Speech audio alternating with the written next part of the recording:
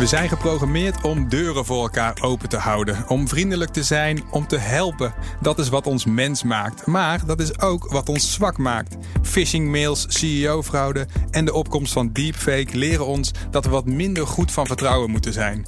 Wie moet ons leren om te wantrouwen? Onze baas of de overheid? En als het zo indruist tegen alles wat we voelen, is er dan wel tegen te vechten? Mijn naam is Bram van Dijk, ik ben techjournalist en in de podcast De Cyberstelling kijken we naar de belangrijkste thema's binnen cybersecurity. Bedreigingen waarover elk bedrijf nadenkt of in ieder geval zou moeten nadenken. Met deze aflevering de stelling: Social engineering is niet te voorkomen. Dat bespreek ik met twee slimme koppen in de wereld van cybersecurity. Hier in de studio Jort Collery. Dag Jort. Goeiedag. Hallo, jij bent van Orange Cyber Defense en op afstand, op heel verre afstand zelfs, Rion Rijker, onafhankelijk IT-jurist en voormalig ethisch inbreker. Hallo Rion.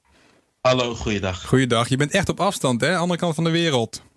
Klopt, ik zit inderdaad aan de andere kant van de wereld in verband met uiteindelijke familieomstandigheden. Maar ik ben blij dat ik toch nog heb kunnen inbellen om hier aan het deel te kunnen nemen. Ja, dus als we wat vrolijke vogels horen, dan zijn het de Curaçaose vogels. En dan weten we dat inderdaad ook. Hey Rion, jij hebt het gedaan. Hè? Jij bent zelf ook ethisch inbreker geweest. Hè? Jij een kantoor binnendringen met een vrolijke lach en een vlotte babbel. Hoe pakte jij dat aan toen? Het belangrijkste als je zoiets gaat doen is natuurlijk allereerst dat je goed afstemt met het bedrijf dat je die opdracht geeft dat je zoiets gaat doen. En dat je een contactpersoon hebt waarmee je op het moment dat het niet helemaal goed gaat of dat je gepakt wordt of dat er iets anders niet helemaal volgens planning verloopt, contact kunt opnemen. Als dat allemaal geregeld is, dan begint het social engineering stuk echt. En dan is het ervoor zorgen, afhankelijk van het type bedrijf, dat je gebruik maakt van een van de haakjes of een van de toolboxen die een social engineer heeft om in te kunnen breken. En dat kan zijn een gesprek aanknopen met iemand achter de receptie. Dat kan zijn je aankleden alsof je de schoonmaker bent. Het kan zijn in sommige organisaties gewoon een witte doktersjas aandoen. Of een geel hesje. Of zeggen dat je monteur bent. En vaak kom je dan verbazingwekkend gemakkelijk binnen. Ja, maar dat is toch loeieng als je een gebouw binnengaat waar je niet naar binnen mag? De eerste keer is het zeker heel erg eng. Hartkloppingen, zweten, heel erg bang dat je toch door de mand valt. En je ziet hoe vaker je het doet, des te gemakkelijker het wordt. En ook des te beter je weet wat je wel en niet moet doen. En daarnaast is het van belang dat je een goed en duidelijk verhaal hebt. En dat je zelf ook gelooft in dat verhaal. Dus als jij naar binnen gaat en je zegt dat je de schoonmaker bent, dan is het belangrijk dat je daar ook op hebt ingelezen en hebt voorbereid. Fake it till you make it is het dus. Gewoon volhouden. Inderdaad. Ja. Jort, jij stuurt bij Orange Cyber Defense een groep van ethische hackers stuur je aan. Die breken zowel digitaal als analoog binnen. Dus jij stuurt ze ook met een aktentas onder de oksel gebouwen in om te kijken hoe ver ze kunnen komen? Ja, dat is precies wat Rion ook beschrijft. Hè. Dat is allemaal in overeenstemming met de opdrachtgever. Ja, dat mag ik hopen, ja. En want het heeft geen zin om een witte doktersjas aan te trekken als je bij een niet-zorginstelling komt aankloppen. Hè. Dan ben je gelijk al verdacht, want je valt op met zo'n witte jas. Maar dat klopt inderdaad, ja. Ja, en komt het ook wel eens voor dat ze niet naar binnen komen om niet binnen te dringen? Nou, het is tot nu toe, eigenlijk nu ik sturing aan dat team geef, is dat nog nooit voorgekomen dat het niet is gelukt. Wow. Het gebeurt eigenlijk altijd wel. En dat is analoog, noem ik eigenlijk ook wel de telefonische phishing. Dat is wel via een digitaal lijntje tegenwoordig, maar daar lukt het ook eigenlijk gewoon altijd. Ja, we hebben het vandaag over social engineering. Oftewel manipuleren, mensen hun verwachtingen manipuleren om te zorgen dat je gegevens krijgt om verder in systemen te komen. Jort, welke definitie hangen jullie aan van social engineering? Wat zeg jij als je het moet uitleggen? Nou, het is eigenlijk, social engineering is eigenlijk elke handeling die een persoon beïnvloedt om een actie te ondernemen die niet in haar het beste voordeel is. Dat is eigenlijk social engineering. Ja. Niet in het beste voordeel. Dus aan wat voor dingen moeten we denken? Wat zijn de meeste? Waar hebben we wel eens van gehoord? Nou ja, de meest voorkomende is natuurlijk gewoon klikken ergens op. Je wordt door middel van overtuigingskracht, analoog, als je dus probeert een pand binnen te dringen. Maar via de digitale snelweg is dat natuurlijk de verleiding. En dan wordt social engineering ingezet door manipulatie van emotie. En mensen zijn daar gewoon heel erg gevoelig voor. Ja. Verschillende emoties doen mensen eigenlijk laten falen. Ja. Rion, wat is jouw ervaring? Waarom trappen we er toch steeds in? Ik sluit me daarin eigenlijk volledig aan bij wat Jort net aangaf. Ik geef altijd aan, als ik het over social engineering heb, is dat je maakt misbruik van de menselijke tendens om te vertrouwen. En die tendens om te vertrouwen is wat ons gedurende de evolutie zo ver heeft gekregen. Als je kijkt gewoon naar de natuur, zijn wij niet de sterkste per se. Ook niet de handigste of de slimste. We kunnen niet het snelste zwemmen of het beste klimmen. Maar wat we wel kunnen is heel erg goed samenwerken. En om goed samen te kunnen werken moet je elkaar kunnen vertrouwen. En juist dat automatisme van dat vertrouwen, daar misbruik van maken, dat is wat een social engineer doet. Een voorbeeld is dat je met een hele zware doos naar een deur toe loopt van een kantoorgebouw. 9 van de 10 personen zullen die deur voor jou open houden. Ja. Gewoon omdat dat iets is wat je doet. Enerzijds gewoon uit fatsoen, maar anderzijds ook gewoon op automatische piloot. Want je wil elkaar helpen. En je denkt daarbij niet na van is dit wel te vertrouwen of is dit wel oké? Nee, het is gewoon iets wat je automatisch doet. En door daar misbruik van te maken kun je als social engineer heel erg succesvol zijn. Ja, alles in ons lichaam en in onze geest zegt dat wij moeten helpen. Klopt. We gaan natuurlijk de stelling vandaag, de cyberstelling van vandaag, social engineering is niet te voorkomen, gaan we bespreken. En dan gaan we eerst even kijken waarom het dan wel niet te voorkomen is. Dan onderzoeken we zometeen wat we dan misschien wel kunnen doen. Een van de redenen dat het niet te voorkomen is dus omdat het dus in ons systeem zit. Het lukt ons niet om niet te helpen. Klopt dat, Jort? Is dat hoe je het beste kan omschrijven? Absoluut. Kijk, een aanvaller zal een emotie gebruiken om zijn doelwit sociaal te manipuleren. En daar komen natuurlijk hebzucht, nieuwsgierigheid, urgentie, behulpzaamheid en angst naar voren. En als je dus inderdaad naar iemand toe loopt en je bent uiteindelijk heel erg overtuigend, dan zal iemand anders zijn behulpzaamheid aanbieden. Want je komt zo overtuigend over dat niemand dat zal afwijzen. Ja. Maar ook hebzucht. Als ik jou ga verleiden door iets aan te bieden, dan is ieder mens daar wel gewillig voor. Althans de meeste mensen. Dus je kan verschillende emoties en ook werkwijzen kan je toepassen om uiteindelijk toch iemand overstag te laten gaan. Ja, en neem ons nou eens even, pak eens even een half minuutje en ga eens even in een sneltreinvaart voor. Wat voor vormen heb je nou allemaal van social engineering? Want dan komt het echt als een waterval op je af, volgens mij. Je hebt eigenlijk 3 categorieën. De eerste is in persoon. Dus face-to-face. Probeer ik sociaal te manipuleren. De tweede is via de telefoon. En de laatste is digitaal. Dat zijn de meest voorkomende vormen van social engineering. En eigenlijk onder die 3 categorieën heb je nou natuurlijk een heleboel vormen om te social engineeren. En dat is natuurlijk bijvoorbeeld pretexting, dat is baiting, tailgating, shoulder surfing, phishing, social media phishing. Nou, je hebt echt heel veel. Dit zijn wel scrabblewoorden. Hier kunnen we een aardig spelletje mee spelen, volgens mij. Absoluut, ja. Volgens mij heb ik ze al allemaal afgetikt. Ja, precies. Rion, jij bent IT-jurist, hè? Mensen schakelen jou in ook om dit soort dingen te voorkomen. Of wanneer kom jij in beeld?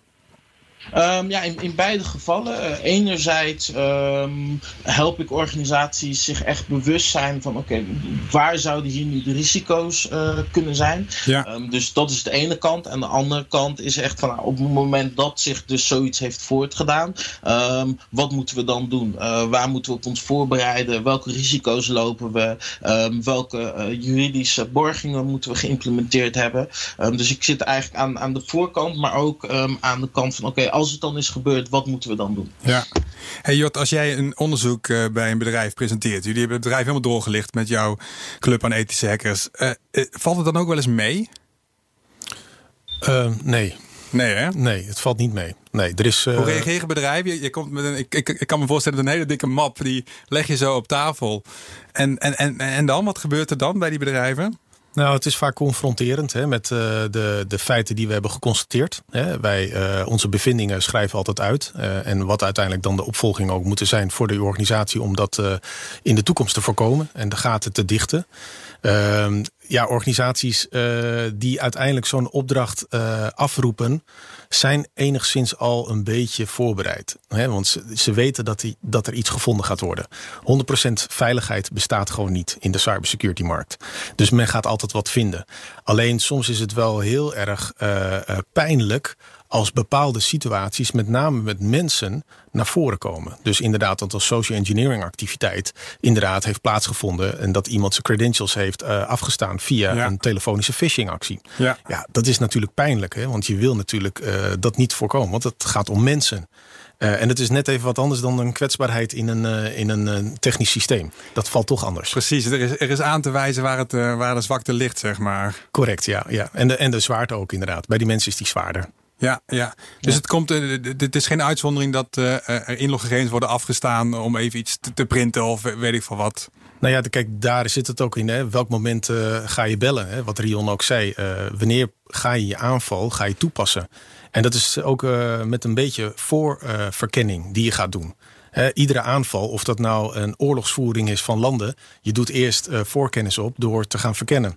En je wil weten dat als je tanks gaat inzetten, dat je dan wel de juiste beslissing neemt. Om uiteindelijk het slachtoffer of het land aan te vallen. Nou, dat doe je eigenlijk als een social engineer, doe je dat ook. Je gaat eerst een stukje voorkennis doen. Je gaat informatie van het internet afhalen. Je gaat kijken, wat kan ik vinden over het bedrijf of een bepaald individu die als target hebt vastgesteld. Ja. En zo kom je steeds meer informatie te weten, waardoor je dat weer gaat toepassen om het vertrouwen te winnen van zo'n slachtoffer. Ja, nu ben ik zelf technologiejournalist en bij mijn werkgever RTL Nieuws, die krijg ik wel eens een nep phishing mailtje binnen, of met enige regelmaat. Ja, en toch trap ik er dan, ik denk ongeveer een derde, of misschien wel de helft van de gevallen trap ik erin. Dan sla ik mezelf voor mijn kop en denk ik, jeetje, ben ik er toch weer ingetrapt. In zo'n simpel linkje, in zo'n simpel siteje. Dan denk ik ook, als ik er al in trap, dan is deze lekkage toch niet te stoppen, deze zwakheid. Ik vind mezelf zeker niet superieur, maar er zijn mensen die minder tech-savvy zijn dan ik. Is het wel te voorkomen, Jort? Nee, het is niet te voorkomen. Iedereen volgt rijlessen voordat hij uiteindelijk een rijbewijs krijgt en in de auto echt officieel mag rijden. En dat is eigenlijk ook met het gebruik van internet. Daar hebben we een inhaalslag te maken. Als je kijkt naar wat we eigenlijk aan doen, educatief, is dat heel erg beperkt. Het IT, dat wordt omarmd alsof het vanzelfsprekend is. En daar gaat het vaak fout. Dus de mens moet eigenlijk een inhaalslag hebben om zichzelf te trainen en te wapenen tegen social engineering activiteiten. Ja, daar komen we zo meteen nog op. Rion, zou de focus niet meer moeten gaan naar de schade voorkomen als de hacker eenmaal binnen is, dan dat je extra sloten op de deur zet?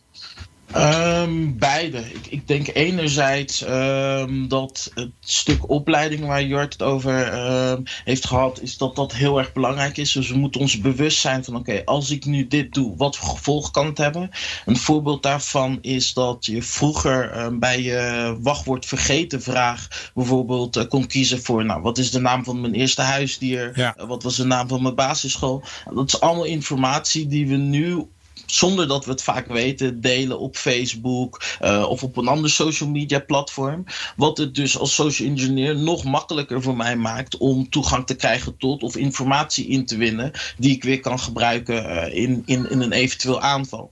Dus dat is de ene kant. En de andere kant is dat we ons bewust zijn, oké, ik heb op het phishing mailtje geklikt. En nu, wat moet ik doen? Wie moet ik bellen? Hoe snel moet ik ze bellen?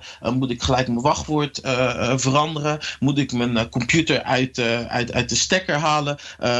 En je ziet dat ook aan die kant, zowel bij consumenten als bij bedrijven, er nog een hele grote slag te slaan is. Want dan is het van maar oké, ik heb nu op het link gedrukt, maar het zal vast wel meevallen en ze kunnen vast nergens bij. Terwijl de impact vaak heel erg groot kan zijn. Zelfs zelfs al is het een account wat je misschien nooit meer gebruikt. Of waar je al heel lang zelf niet meer bent ingelogd. Als social engineer verzamel je een puzzel. En al die kleine puzzelstukjes zorgen er toch uiteindelijk voor dat ik informatie in handen kan krijgen. En het kan misschien niet eens zijn van de persoon zelf. Maar het kan ook zijn dat ik bijvoorbeeld door in te loggen op een oud account van jou toegang krijg tot informatie die ik weer kan gebruiken om bijvoorbeeld iemand anders te social engineeren. Ja, we hebben het er vaak over. Als je eenmaal binnen bent, dan gaat er een wereld voor je open. Of dan kun je nog alle kanten op. Jort, wat bedoelen we dan eigenlijk met binnen zijn? Ja, als een aanvaller uiteindelijk zijn social engineering activiteit met succes heeft voltooid en hij heeft zich binnen kunnen laten dringen. Oftewel, dan heb je inloggegevens van iemand of welke manier dan ook. Ja, dan heb je dus credentials weten te ontfrutselen, bijvoorbeeld. Dan zit je in het netwerk en dan ben je eigenlijk met die credentials dus een legitieme user. En dan gaat eigenlijk de volgende fase van kracht. Ja. Dat is eigenlijk door uiteindelijk de hoogste rechten proberen te krijgen binnen de organisatie. Hè? De sleutel van het kasteel. En eigenlijk dan de loper, zodat je alle deuren kan openen. Ja. En dat is uiteindelijk het doel van een aanvaller. Dus stiekem als jij of een van jouw medewerkers met die sleutel komt, dan is een enige trots niet te verbergen, of wel? Nee, zeker. Kijk, ze zijn binnen, maar dan is meteen stap 2. En die stap 2 is cruciaal. Want uiteindelijk, de organisaties hebben steeds meer monitoring software. Er wordt gelogd inderdaad, wanneer logt iemand in. Op een raar tijdstip, midden in de nacht bijvoorbeeld. Als je aan de andere kant van de wereld zit, zoals Rion. Dus dan ga je eigenlijk zo snel mogelijk die hoogste rechten proberen te verkrijgen. Want dan zit je eigenlijk in de driver's seat. En dan ben je in control. En dat hebben we bij verschillende organisaties gezien die in het afgelopen periode uiteindelijk slachtoffer zijn geworden van een aanval. Waarbij uiteindelijk ze geen controle meer hadden of besturing over hun eigen netwerk. En dan gaat het fout. Ja, dan zijn bestanden versleuteld, er zijn de ingangen versleuteld, dan kun je nergens meer bij. En dan houdt het in één keer op. Ja. En is zo'n nep-phishing mail die ik dan van mijn security officer krijg om mij uit de tent te lokken, om me bewust te maken. Moeten we dat blijven doen? Of zeg je, die phishing die krijgen we toch wel. Dus laten we gewoon maar bezig zijn met die stap 2 zoveel mogelijk in te dammen. Ik ben van mening dat je dit moet blijven doen. Er zijn heel veel discussies in de afgelopen jaren die ik heb gezien. Je moet het vanuit de psychologie benaderen. Dat zijn allemaal nieuwe fenomenen die uiteindelijk misschien ook wel bijdragen in de bewustzijnwording van mensen en medewerkers bijdraagt. Maar het trainen is gewoon oefenen. En als je je rijbewijs wil halen, moet je ook gewoon oefenen. Dan moet je dus de weg op. En dan moet je ook de gevaren kunnen inzien. Je moet begrijpen wat er gebeurt. En je moet kunnen anticiperen op een kritiekmoment. En dat moet je eigenlijk ook op de digitale snelweg. Dus mensen zullen moeten blijven oefenen. En het is niet zo dat we proberen uit de tent te lokken. Nee, het is het trainen. En dat mensen op een gegeven moment denken van, die had ik moeten aanzien komen. Zoals je dat zelf al voorschreef inderdaad. Ja. Nou, het is natuurlijk ook wel zo dat je op het moment dat je het een paar keer... We doen nu alweer dingen niet meer die we een paar jaar geleden wel deden. Als het gaat over onze veiligheid in gevaar brengen. Overal hetzelfde wachtwoord gebruiken. Er zijn steeds meer mensen die dat niet meer doen. Zo'n geheime vraag waar Rion het net over had, dat zien we eigenlijk ook nergens meer. Rion, welke stappen zie jij al die wij al overwonnen hebben om ons een beetje goede moed te geven? Ik denk in aanvulling daarop dat we nu ook steeds alerter worden op phishing mailtjes. Het is nog steeds een heel groot probleem. Het is ook nog steeds iets wat, als je kijkt naar verschillende onderzoeken naar de meest voorkomende vormen van cybercriminaliteit, staat die stevig eigenlijk in de top 2. Maar we worden wel steeds, er komt steeds meer achterdocht. Dus ik denk dat dat heel erg goed is. Daar waar je bijvoorbeeld in het begin ook zag met de WhatsApp-fraude, dat heel veel mensen daarin trapten, bijvoorbeeld via Marktplaats, zie je dat er wel steeds meer een soort van collectief bewustzijn komt. En dat is dan weer in mijn ogen een van de grote voordelen van social media en de globalisering die het heeft veroorzaakt, is dat je, als er iets gebeurt, je heel snel een hele grote groep mensen erover kunt informeren en kunt waarschuwen. Ja. in de tijd dat ik nog Facebook had, zag je heel veel berichten van mensen van pas op voor dit mailtje, of pas op als je vanaf dit nummer wordt gebeld. Ja, dat wordt dan heel vaak weer opnieuw gedeeld, wat ook weer een vorm zou kunnen zijn. Maar over het algemeen zie je dat daarmee toch een hele grote groep toch kan behoeden. Ja, ik vind het zo mooi wat je zegt, dat we gaan leren om argwaan te hebben, dat het een goede ontwikkeling is. Ik denk, wat zielig. Ik vind het een beetje zielig voor ons als mensheid, dat wij ons wantrouwen zo moeten gaan geloven. Dat snap ik. Aan de andere kant, je hebt sinds het begin der tijd, om het maar zo te noemen, heb je goede en je hebt minder goede mensen. En het is gewoon belangrijk dat de goede mensen elkaar helpen, weer dat samenwerken, waardoor we eigenlijk zijn in de evolutie waar we nu zijn, om ervoor te zorgen dat we ons beter kunnen bewapenen tegen mensen met minder goede intenties. En dit is ook iets wat we alleen maar samen kunnen oplossen. Alleen samen krijgen we social engineering onder controle, hoor ik al. Ja, zeker. Ja. Jort, je zit een beetje te knikken. Wat vind je ervan? Kijk, social engineering is niet nieuw. Nee. Het bestaat al decennia. Het manipuleren van mensen. Uiteindelijk in een eigen belang, in een voordeel. Alleen het medium, social engineering, is gewoon eigenlijk verplaatst naar de digitale snelweg. En zolang wij de digitale snelweg blijven omarmen, zal dat ook plaatsvinden. Dus we kunnen er wat tegen doen. We moeten er meer bewuster van zijn. En uiteindelijk, technologie is niet de enige oplossing. De mens is ook de oplossing. En er wordt vaak gezegd, de mens is de zwakste schakel. Ik denk dat juist in het herkennen van dreigingen, dat de mens ook wel de sterkste schakel kan zijn in een organisatie. En waar zou je dat kunnen zien? Nou, uiteindelijk in het herkennen van een phishing mail. Uiteindelijk, je moet altijd scherp blijven. In de auto moet je ook scherp blijven. Ga er niet een misser maken door op een phishing te klikken. Of door credentials. Het is ook die bewustzijn. Waarom zou ik überhaupt mijn credentials moeten afgeven? Dat is hetzelfde. Je pincode geef je toch ook niet af? Dat heeft er ook een lange tijd moeten eigenlijk inslijten bij de mens. Dat banken daar advies over hebben gegeven. Geef nooit je pincode. Zelfs de bankmedewerker zal nooit naar je pincode vragen. Maar toch hebben mensen het gedaan. Ja. Mensen trappen er toch in. Ja, maar het is ook kijk, gemak is natuurlijk de grootste vijand van de mens. Het komt wel eens voor dat het IT-systeem niet meewerkt en je niet kan printen, om maar een voorbeeld te geven, of dat er iets niet goed aangesloten is. Iedereen heeft zijn eigen IT-ergernissen wel eens meegemaakt. Ja, dan wil je die collega toch eventjes helpen met, nou geef maar even mij, of doe maar even zus, of doe maar zo. Of op Twitter kun je via dit algemene mailadres inloggen. Het zit er wel diep gesleten in ons handelen. Ja, de mens is gewoon behulpzaam. En dat zullen we altijd naar elkaar toe blijven. Ja. Want uiteindelijk, we willen ook geliefd zijn. En niet die collega die altijd heel afstandelijk is en uiteindelijk zijn eigen ding doet en dan om 5 uur de deur dicht trekt en weggaat. Dus je zal dat blijven houden. Ja. Een ander punt is nog even wie nou verantwoordelijk is om ons op te voeden, zeg maar. Ik zeg even tussen haakjes opvoeden. Zijn dat nou de bedrijven die hun werknemers moeten instrueren, beter moeten instrueren? Of is dat de overheid die al vanaf jongs af aan moet beginnen? Rion, wat denk jij? Is het weer een typisch gevalletje van allebei? Ja, ik zie het inderdaad als een collectief iets wat we moeten oppakken, omdat we er ook een collectief belang bij hebben dat hier op de juiste manier mee om wordt gegaan. Dus hoe eerder we hierin meegenomen worden, hoe eerder we eigenlijk leren hoe we auto moeten rijden, des te beter op het moment dat je op de werkvloer staat. Je weet wat je moet doen en wat voor risico's je loopt. En op het internet zegt ze ook altijd, als het eenmaal op het internet staat, komt het er nooit meer vanaf.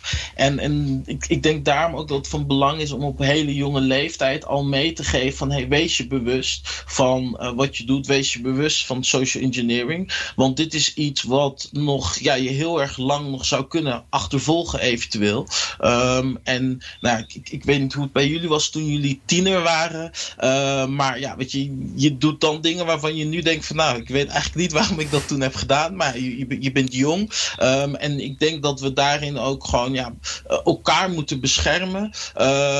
Net als dat bijvoorbeeld de ouderen die nu ook heel vaak slachtoffer zijn van social engineering. We moeten gewoon elkaar beschermen daar waar het kan. Ik zie dat als een collectieve verantwoordelijkheid. Ja, Jort? Ja, nou, de kracht van het internet is natuurlijk hartstikke mooi. Hè? Daar maken we heel veel gebruik van. Technologie daar ook in, die gaat razendsnel. Maar er zijn een aantal aspecten die de gebruikers van het internet en van technologie eigenlijk nog niet zo goed beseffen. En gratis op het internet bestaat niet. Privé op het internet bestaat ook niet. En het internet vergeet ook niet, hè, wat Rion net al heeft beschreven. En de snelheid is ook een heel gevaarlijk medium. Dat zie je ook inderdaad als jij naaktfoto's bijvoorbeeld maakt en je gaat die verspreiden analoog. Ja, dan ben je veel bewuster. Want je hebt ze in je hand en je weet wat je ermee gaat doen. En dan uiteindelijk, als je naaktfoto's 1 keer via een social media platform verstuurt of via de e-mail, ja, je weet niet waar het belandt. En als je 1 foto overhandigt naar jou bijvoorbeeld, ja, dan weet ik dat er 1 foto in omloop is, tenzij die natuurlijk gedupliceerd wordt. Ja. Maar de kans op verspreiding is vele malen kleiner en langzamer dan op het internet. Ja, dus het brengt alles in een stroomversnelling. Dus de manieren van oplichting gaan ook harder en sneller. Juist, ja. Ik voel dat we richting het einde gaan. Maar ik wou nog één kwestie even aan jullie voorleggen. De Consumentenbond die heeft eerder gezegd dat, ik citeer even, criminelen komen telkens weer met nieuwe trucs om mensen in de val te lokken. Dus je kunt van de consument niet verwachten dat zij altijd weten wat veilig is en wat niet. De beveiliging van het online betalen, daar ging het dan even om, ligt in handen van de banken. Oftewel, de banken zijn eigenlijk verantwoordelijk of mede verantwoordelijk voor al die phishing en social engineering die op dat gebied gebeurt. Jort, wat denk je daarvan? Is dat zo? Zijn die banken dan verantwoordelijk voor dat er misbruik van hen gemaakt wordt? Ik denk dat er een gemeenschappelijke verantwoordelijkheid is. Uiteindelijk banken bieden een dienst aan. Daar kan je geld plaatsen, daar kan je leningen afsluiten en nog veel meer. Zij moeten ook bijdragen in de veiligheid, maar ook in het opvoeden. Dus inderdaad de verantwoordelijkheid nemen dat ze hun cliënten moeten gaan beschermen tot op een zeker niveau. Maar uiteindelijk de cliënt moet zich ook gaan wapenen tegen het mogelijke risico wat op zich afkomt. Ja. Want er zijn natuurlijk kapers op de kust. Ja. En dat is een heel breed spectrum. Ik vind niet dat je de bank alleen verantwoordelijk kan stellen voor de schade die een cliënt oploopt door middel van phishing. Ik meen dat er ook vorig jaar in december een uitspraak is gedaan door de rechtbank in samenwerking met de Kifid van de bankenwereld. En daarbij is ook uiteindelijk naar voren gekomen dat een vrouw de €30.000 die zij uiteindelijk is kwijtgeraakt niet vergoed krijgt. Zij moest zich wel redelijk bewust zijn van de handelingen die zij heeft gedaan om uiteindelijk gegevens aan derden open te stellen. Ja, Rion, wat is jouw visie hierop? Hetzelfde. Kijk, waar je naar kijkt, in deze kwestie is het verschil tussen gebruikersgemak en beveiliging. En het zou voor banken en andere bedrijven zouden ze een systematiek kunnen opzetten waarmee het veel veiliger is en je veel meer handelingen moet doen om bijvoorbeeld in te kunnen loggen of geld over te kunnen maken. Maar daartegenover staat is dat het een stuk minder gebruikersvriendelijk wordt. Dus het is vandaar ook wat Jort al aangaf, dat collectieve. Als aan de ene kant de consument en wij ervoor zorgen dat we een bepaalde maat van bewustzijn hebben, werkt dat ook weer in ons voordeel. Want dat betekent dan dat de banken bijvoorbeeld nu maken ze gebruik van bijvoorbeeld 2-factor. Dat betekent dus dat je moet inloggen en voordat je bijvoorbeeld een overboeking doet, moet je een tankcode invullen die je via de sms krijgt of met een identifier. Ze zouden daar nog 3 of 4-factor van kunnen maken. En dan zou je echt bijna zeker weten doe je het nooit. Maar dan zou je een grote mate van zekerheid hebben dat de fraude potentieel sterk wordt verminderd. Maar dan zou het voor ons helemaal niet meer leuk zijn om bijvoorbeeld te kunnen internetbankieren. Ja. Dus om die balans te vinden zijn beide partijen nodig en zullen we beide offers moeten maken en ook misschien een stuk ongemak moeten ervaren. Want ik snap heel goed vanuit een gebruikersperspectief dat je denkt van ik wil helemaal niet met een sms-code of ik wil helemaal niet via een app en dan weer een code moeten invoeren om in te loggen. Vroeger hoefde dat ook niet, toen kon ik gewoon inloggen en het ging gewoon makkelijk. Maar als aan de andere kant die gegevens daardoor veel gemakkelijker op straat komen, vind ik het ook aan ons om te zeggen van oké, we moeten nu dus een stuk ongemak ervaren. Het is iets waarin we onszelf moeten trainen, we moeten eraan wennen. En iets nieuws, dat vinden we als mensen nooit leuk. Maar als we kijken naar een grotere plaatje, is het wel in ons voordeel. En ik denk dat een van de meest belangrijke punten omtrent deze discussie is dat we niet moeten vergeten om naar het grotere plaatje te kijken. En dat we het collectief, zowel vanuit de banken als vanuit de gebruikers, als vanuit de overheid, dat we het allemaal beter willen. Ja. Maar dat betekent wel dat we allemaal daarin ons steentje moeten bijdragen. Want het kan niet maar van één partij komen. Want dan wordt het onwerkbaar. Ja, dat snap ik. Ja. Dat zie je natuurlijk nu al enigszins bij mensen die wat meer technisch onderlegd zijn. Dat ze verschillende wachtwoorden gebruiken voor verschillende kanalen. Het is al een soort van extra hindernis. Maar we doen het omdat het veiliger is. Dus dat zou nog verder doorgevoerd kunnen worden. Ja. Absoluut. Jort, nog een laatste vraag. Waar kunnen bedrijven nou, je hebt het net geluisterd, je werkt bij een bedrijf en je denkt, waar kunnen die bedrijven nou morgen mee beginnen om social engineering terug te dringen? Wat zijn nou gewoon simpele stappen om te starten hiermee? Nou, dat is zichzelf te laten onderzoeken en testen. Dan weet je inderdaad uiteindelijk waar een organisatie staat en wat uiteindelijk de verantwoordelijkheidsgevoel bij de werknemers ligt. En wat je eraan moet doen. Ja. Meten is weten. Maar wat kun je nu zelf al doen, zeg maar, als een soort van voortraject daar nog op? Nou, dat is educatief natuurlijk je personeel natuurlijk ook opleiden. En natuurlijk ook informatiebrieven versturen, wat al veel gedaan wordt. Maar de focus op cybersecurity is in de meeste gevallen bij heel veel organisaties nog erg laag. Gaan we terug nog even naar onze stelling. Ten slotte dus. De stelling is: social engineering is niet te voorkomen. Jort, wat is de mening op de stelling? Klopt, social engineering is niet te voorkomen. Want uiteindelijk social engineering is al, zolang de mens eigenlijk op deze planeet leeft, woont en zich verplaatst, is social engineering al aanwezig. Alleen het verplaatst zich op verschillende platformen en medium. En op dit moment is het heel erg gevoelig en raakt het ons op de digitale snelweg. Ja, helaas. Rion, social engineering is niet te voorkomen. Wat zeg je dan? Eens. Je kan het niet voorkomen, maar je kunt wel heel erg goed voorbereid zijn. En ook erg goed voorbereid zijn op wat je moet doen als het wel gebeurt. Dus het gaat vooral om het stukje opleiden en zorgen dat je weet wat je moet doen en waar je op moet letten. En hiermee nemen wij stelling. Doe dat vooral zelf ook, beste luisteraar. Reageer op de stelling op Twitter via de hashtag Cyberstelling of via een review in de podcast-app van Apple. Dan kan je ons meteen even een mooi aantal sterren geven. Dit is de Cyberstelling, een podcast van Orange Cyber Defense. Dank aan mijn gasten. Ik ben Bram van Dijk. Tot de volgende Cyberstelling.